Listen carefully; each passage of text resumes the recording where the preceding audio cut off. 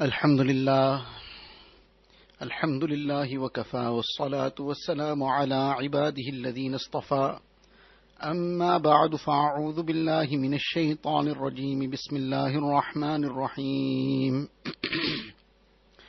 وما خلقت الجن والإنس إلا ليعبدون وقال النبي صلى الله عليه وسلم سبعة يظلهم الله في ظله يوم لا ظل إلا ظله وقال فيه وشاب نشأ في عبادة الله عز وجل أو كما قال النبي صلى الله عليه وسلم. Most respected sisters in Islam, this program that has been arranged for the youth, our sisters who are still in their early stages of life, in their youth, this program has been specifically arranged for them. The issue is that what is the need for a specific program of this nature for the youth? Why are we so important, so special that there's a special program for us? So everything that happens later in life, to a large extent it will depend on what direction and what shape it takes in the early stages of life.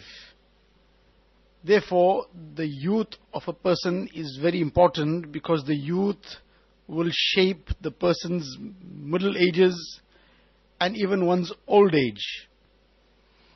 Very seldom it will happen that there will be a drastic difference in everything. Certain things will change, certain things may take a different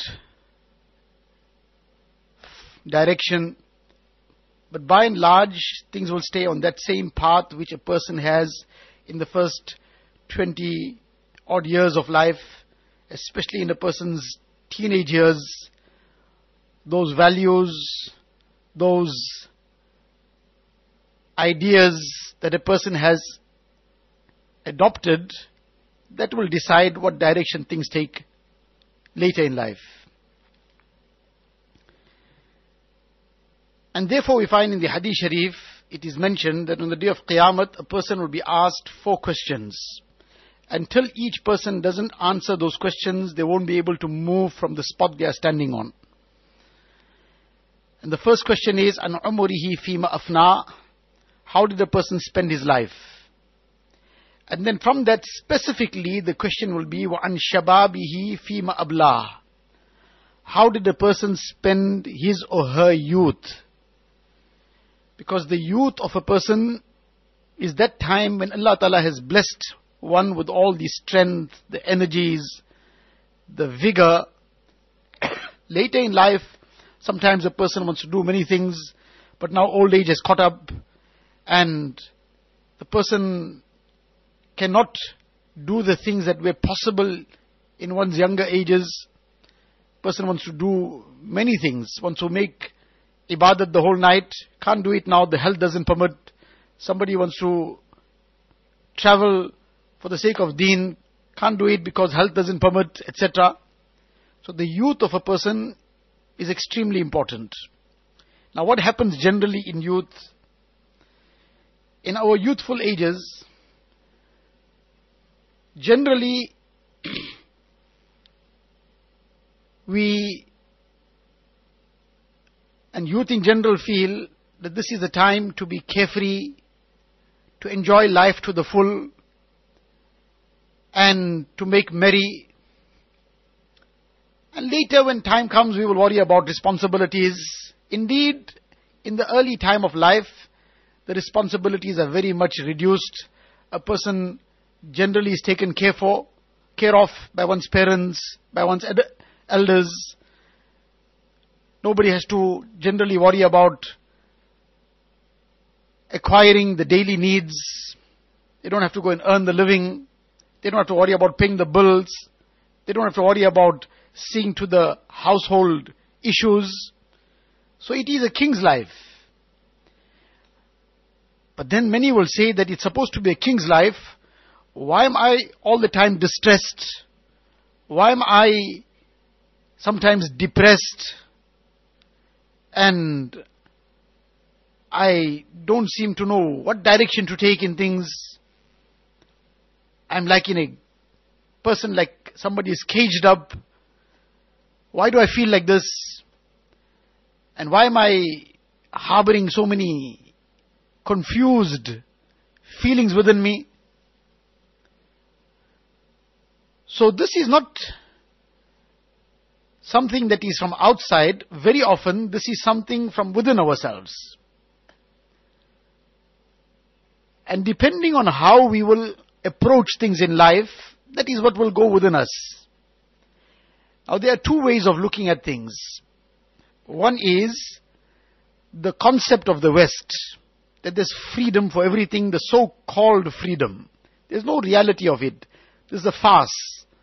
But the so-called freedom, that we are free, we must be able to do what we want. There was one movement in India where this cult and this movement was such that people were allowed to do what they want. So one person who had become the leader of this movement, he came to one very great alim of India of the time, Sheikh Abdul Aziz, Muhaddis Dehlawi rahimahullah. And he came to him and said to him, now they used to claim to be a very religious cult, but this was their, everything is free for all. So he came to him and he asked him that, how long are you going to remain in the shackles of Shariat, in the shackles of the laws of Deen? Look at us, we are free. So Sheikh Abdul Aziz rahmatullah alayhi didn't give him any answer immediately. First he just diverted the attention of this person and started discussing something totally different and turned his mind away from the discussion. And after a while, then he suddenly asked him that, give me a background of your life. You know, when you started off, then you went to school or what you did, thereafter what happened. So this person said, well, for the first few years I was, well, like any other child, playing around at home. And then I went to school. First it was kindergarten, and then it was primary school, and then it was high school. Then I went for tertiary education. Then I joined the army. And then thereafter I took on this position in certain job, and then I became involved in this group and this cult, and now I'm the leader of this cult. So Shaykh Abdul Aziz rahmatullah alayhi said to him that, you see, you say that you are free, but look at your life. From the time you were, before you were born, you were within the confines of your mother's womb. You had no freedom to do what you wanted to do. You were restricted. Then as a little baby, you were restricted because of your physical condition. You couldn't even eat yourself. You couldn't clean yourself. Everything had to be done for you. So you were restricted there also. You didn't have the freedom to do what you want because you couldn't. Then as you grew up, your parents wouldn't let you run anywhere. They wouldn't let you just go away on your own. You were restricted. Then you went to kindergarten school. There were rules there. You must be there by a certain time. You will leave certain time. You're allowed to do certain things. You are not allowed to do certain things. The same happened in primary school. There were restrictions.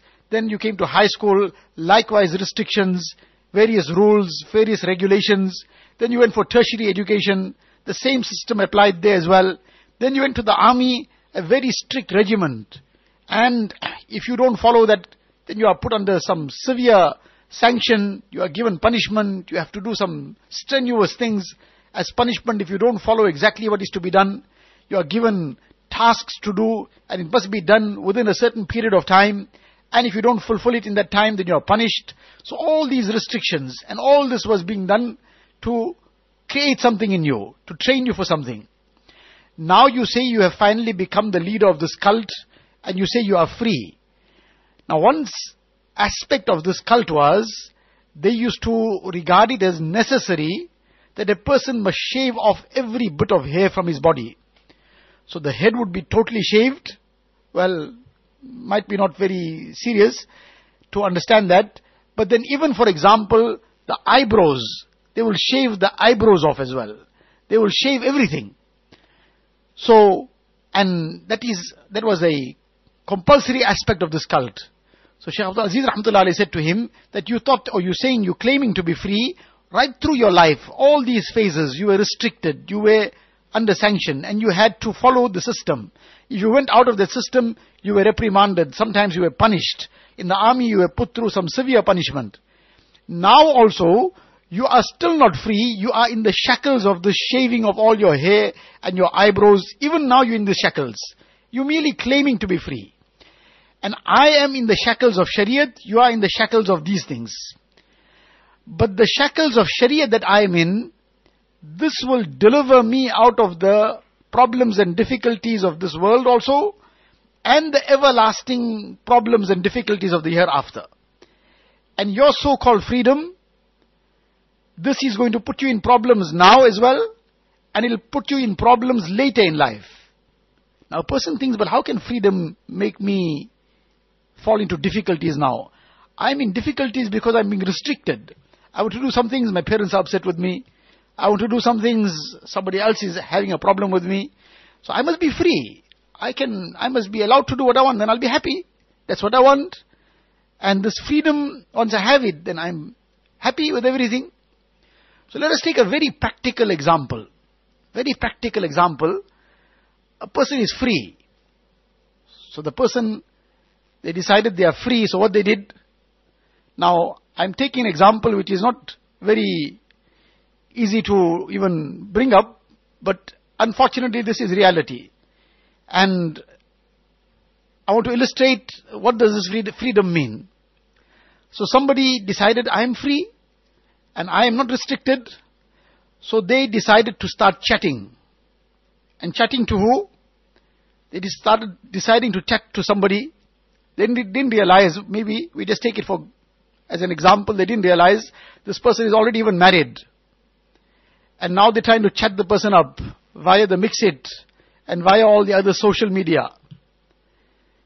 And that person's wife now suddenly picked up these messages.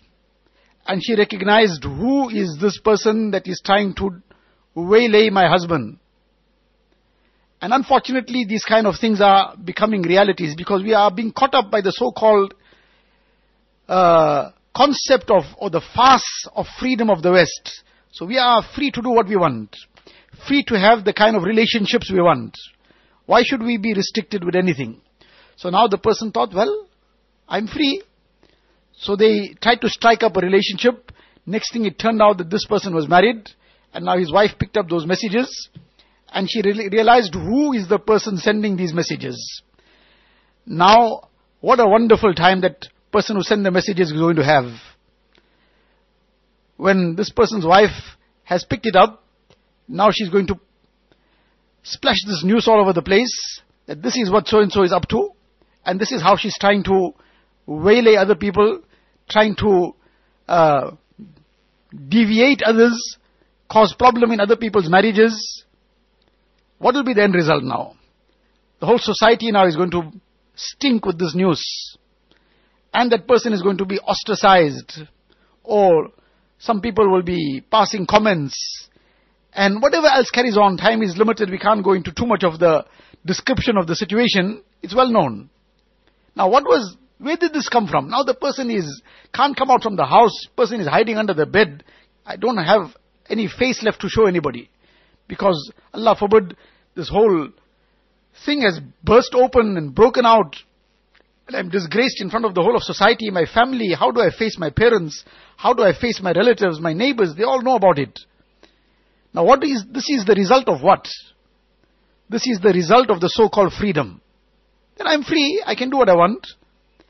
This freedom just makes us, or rather deceives us into thinking that we'll be happier with that so-called freedom. Whereas nothing in life can be done with unrestricted freedom. Everything has certain limitations. You want to learn how to do something, you'll have to follow the limitations and follow the restrictions. Then you will learn something in life. A person feels that this is no good for me, then the example is like the tamarind. It's something that is used extensively in India and so on. When it falls from the tree, then it's picked up, then it's boiled, and it's ground, and then goes through various processes, and eventually it makes a very expensive jam, very expensive, after all the processes it goes through. And this only the very rich can afford. The king, it will be on the king's dastarkhan. So one tamarind decided that, fine, pick me up, boil me, crush me, grind me, and put me through all the processes, and then fine, after having suffered all this restriction and this boiling and this grinding, I will eventually end up on the dastarkhan and the table of the king. So I'm quite pleased to go through all this process. So that person now, or that tamarind goes through all that. And then another one also fell from the tree. It said, dare anybody pick me up. I'm not interested in being crushed and ground and boiled, and I want to be free. I will lie here free. Nobody must come and try to restrict my freedom. So what happens to that? In a short while, it starts decaying. Then there's an odor coming from it. So nobody wants to even touch it now. And after a short while, it starts just becoming dust. And then there's no sign of it. It's all gone. Now both fell off the same branch. Both fell off the same twig also. They were next to each other there. One decided that I don't mind whatever is being done to me. I'm going to be restricted. I'm going to be boiled and ground, etc. It became a very valuable thing. It became something greatly appreciated. It became something greatly respected. It then commanded the respect of people that you can't buy this just with your 10 rand note. You'll have to come with a lot of money to buy this. So now it is respect. Somebody buys it, they look after this well. It's not just left lying anywhere. See, it's a very expensive thing. It's kept on the top shelf. And the other one decided, I don't want to be restricted in any way. Let me lie where I am. So that started rotting. It started smelling. Nobody wants to then look at it. Nobody wants to come near it. So that's the system in life. To become something, to be appreciated in life, to be respected in life, to become valuable in this life, we will have to accept those restrictions. But this is where the test is. That we will have to have confidence in those who are above us in terms of deen, and our elders, our parents. We will have to have that confidence that we haven't seen the days that they have already seen. We haven't had the experiences that they have already had. We haven't had that foresight which they have developed. So therefore, they are seeing beyond the mountain. We are on this side of the mountain. They are on the top. They have climbed so many years. They can see the other side of the mountain. They can see what this chatting is going to do. And they can see now that this chatting is not just going to be restricted to one problem, it's going to be a multitude of problems. This illicit relationships is not going to be just something that's going to be by the way, it's going to affect everything in life. It's going to ruin a person's life. It just has an outward glitter and glamour. But it is filth in shiny paper. It is filth in very, very glossy paper. So from the outside it looks very glamorous. Now the person's emotions are on a roller coaster. Because now the one side the person needs to worry about that I don't get caught. On the other side the person now is sucked up into this issue. So the person can't let go. And then when the person gets caught up into this, so studying, especially studying deen, this gets affected first. Deen itself gets affected first. Now the person has got no enthusiasm for deen. When there's no deen in a person's life, then shaitan takes over. And when the shaitan in one's life, then shaitan is trouble. Total trouble. And shaitan's purpose is to trouble. So now when somebody is in the clutches of shaitan, then shaitan will keep just showing an outward glamorous appearance to things, but things which will further destroy the person. And finally, when shaitan has destroyed the person, then shaitan will then be very standing on the side and laughing. So there isn't anything that has been achieved in this world without accepting restriction.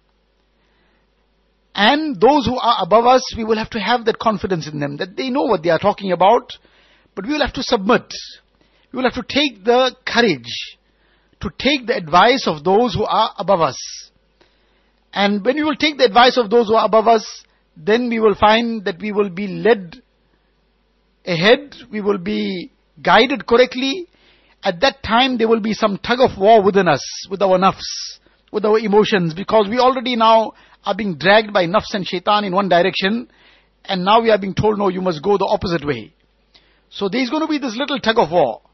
But now it depends on whose side we want to win. Are we going to help to pull on the side of nafs and shaitan? Then we're going to fall on the end. And they are going to have a jolly time laughing at the way we fall. And alternately, we also help to pull on the side of the righteousness. So at that time, there'll be a bit of tug of war. But when we eventually pull on the side of righteousness, then we'll see how smooth it is. Then everybody will be so pleased and so happy. There'll be respect, there'll be honor, there'll be appreciation. Then a person will find the true tranquility and peace of mind. Because this is something Allah Ta'ala has placed in His obedience. That the obedience of Allah Ta'ala brings down the rahmat of Allah Ta'ala. And where does this rahmat descend? First and foremost, it descends on the heart of the person that has been obedient to Allah Ta'ala. So the heart is very content then. The heart is happy. Physically, the person might be in difficulty. Physically, the person might be in pain. But there's rahmat descending on the heart. And that is everything. That heart is happy, that is the main thing. So now this rahmat will descend in the heart. And the person will taste happiness. And otherwise, the person will be in the lap of luxury. But if there's disobedience, then the displeasure of Allah Ta'ala will descend on the heart first. And the heart will be in turmoil. Then the person will be, for the sake of removing so-called boredom, the person will decide to start chatting. And that chatting will start getting into other sins and other means of destruction. And now the person will be in this roller coaster of emotions. And then the person feels now, for this emotional satisfaction, for this emotional well-being, I need to have some relationship with somebody. So a person starts off an illicit relationship. But then in the middle of that relationship, and this is again all realities, it's not just made up stories, the person has got a second relationship and a third relationship, and this is happening from both ends. And everybody is just playing the fool with one another and making everybody feel that no, you are it. But there's a big but in that whole it. And there's so many other things carrying on. Everybody is just deceiving one another until the bubble bursts, and now the person is depressed and destroyed. And Allah forbid such type of things then, which one can't even imagine, couldn't even imagine some things like that. People actually come and they say, make dua. The person now is asking for dua. What dua? My girlfriend is unhappy with me. So must make dua for haram, na'uzubillah. The person loses his complete direction. He's asking, must make dua that this relationship, this illicit relationship gets restored. Na'uzubillah min zalik.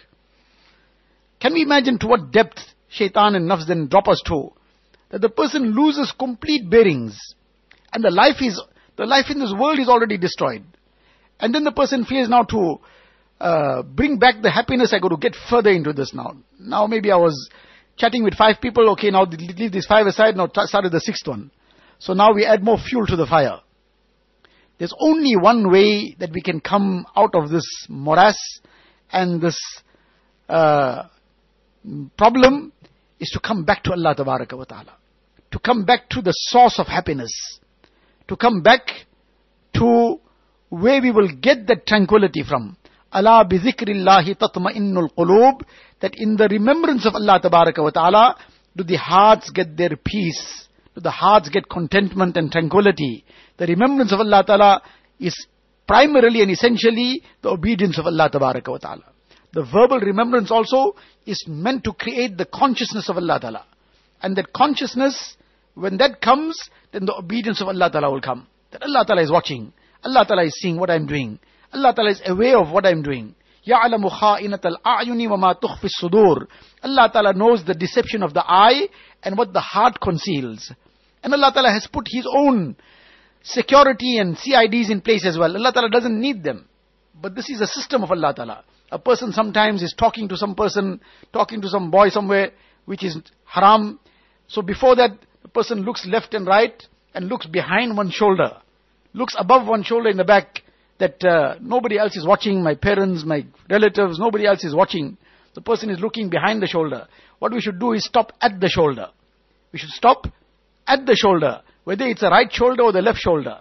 At the shoulder on the right is the angel that is recording one's good deeds. And before looking above the left shoulder, stop at the shoulder and remind yourself that there's an angel recording all my evil deeds. And my parents may not be watching. My Appa or Ustad or Muallima might not be watching. My friends might not be watching. Society might not be watching. I might be in a closed room. I might have even drawn the curtains. But Allah Ta'ala is watching.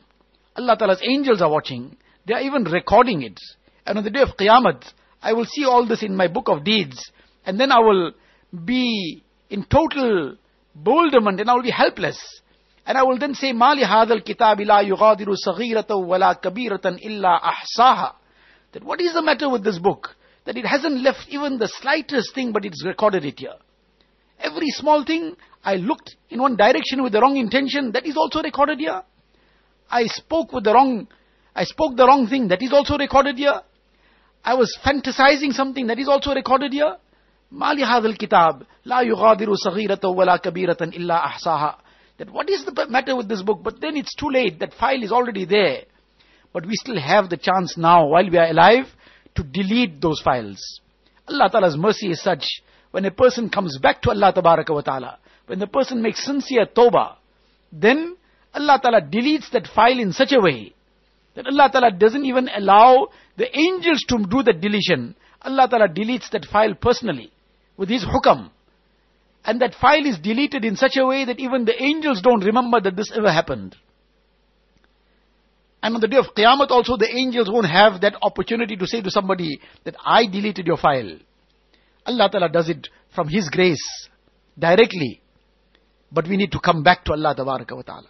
We need to come back to make our own life in this world happy and a life of contentment and happiness. And to gain that izzat and honor in this very life. To gain the pleasure of Allah Tabaraka wa Ta'ala.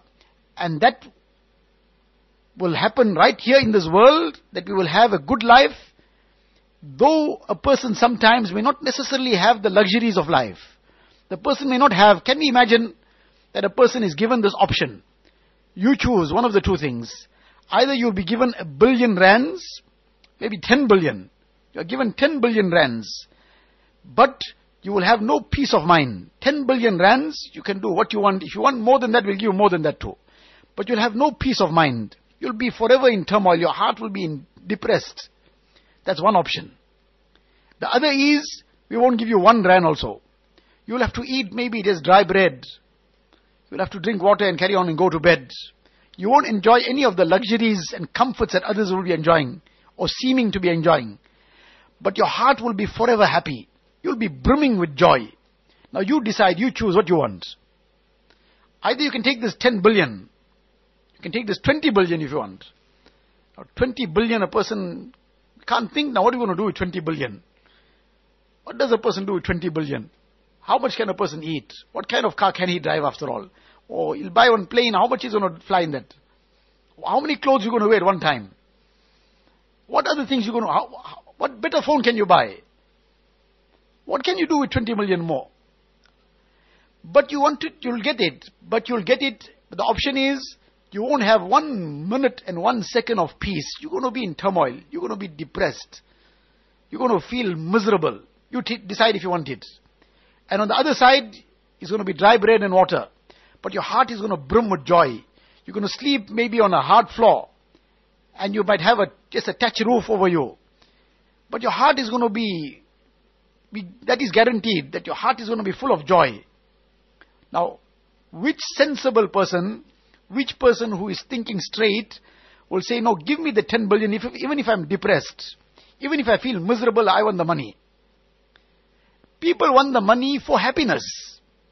People are killing themselves in order to become happy. But happiness doesn't lie there. Happiness lies in the obedience of Allah Tabaraka wa Ta'ala. Happiness lies, ala bi zikrillahi tatma'innul qulub, in the true obedience of Allah Ta'ala. Then the rahmat of Allah Ta'ala descends. And it even makes others around happy. Because the rahmat of Allah Ta'ala, to understand it, is like fragrance. This fragrance, when somebody has walked into the room with an excellent fragrance, then everybody's face lights up there because they all got the fragrance. And everybody is feeling refreshed merely just smelling that fragrance. They're inhaling that fragrance and they are feeling refreshed. And if a person is disobedient to Allah Ta'ala, then the azab that comes on the heart, this is, that azab itself has a terror, that sin has an odor. In the Hadith Sharif it comes, when a person lies, then the angels flee away from the person to the extent of 1 mile due to the odor of that sin. Now, we might not physically get this odor, but the ruh, the soul gets this odor. And now when a person physically, he gets some odor, there's a bad smell, something is rotten, something is decaying, and there's a terrible smell. So what kind of face does the person make? The person seems very, very happy at that time. He makes a terrible face, frowning, bad face. Everybody is feeling miserable. Whoever else is in that environment, somebody wants to bring up. They're feeling nauseous. Why? Because of the odor. So sinning has an odor, and the ruh, our soul, that gets affected by that odor. Now, just as physically we get an odor, we feel miserable. We feel bad. We can't seem to function. Person has got the best food. Can you eat the best food when there's a terrible smell?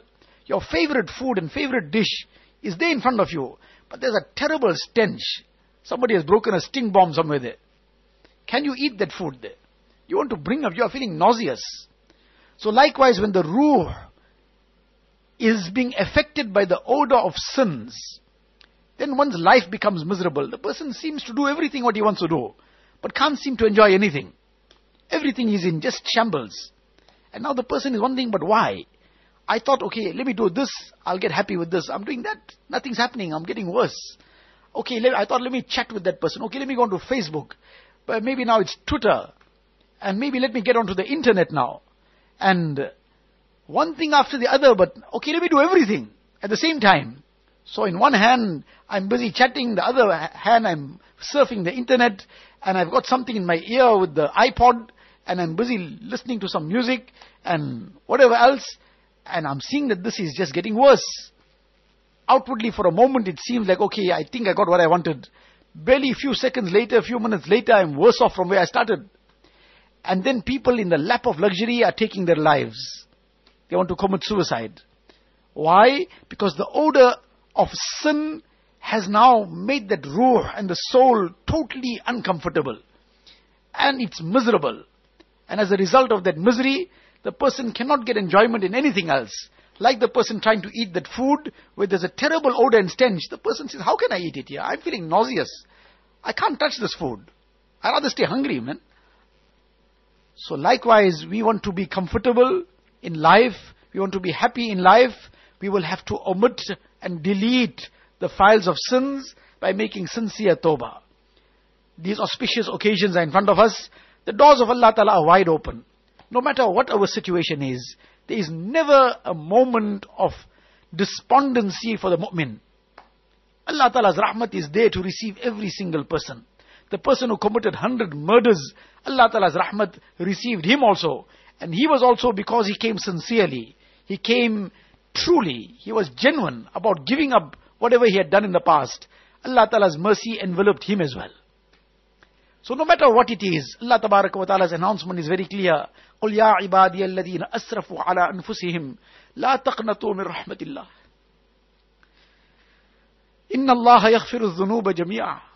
Allah Ta'ala says to Nabi Sallallahu Alaihi Wasallam, that announce, that, oh my servants, Allah Ta'ala says, say to them that I am saying, oh my servants, mine, it's mine.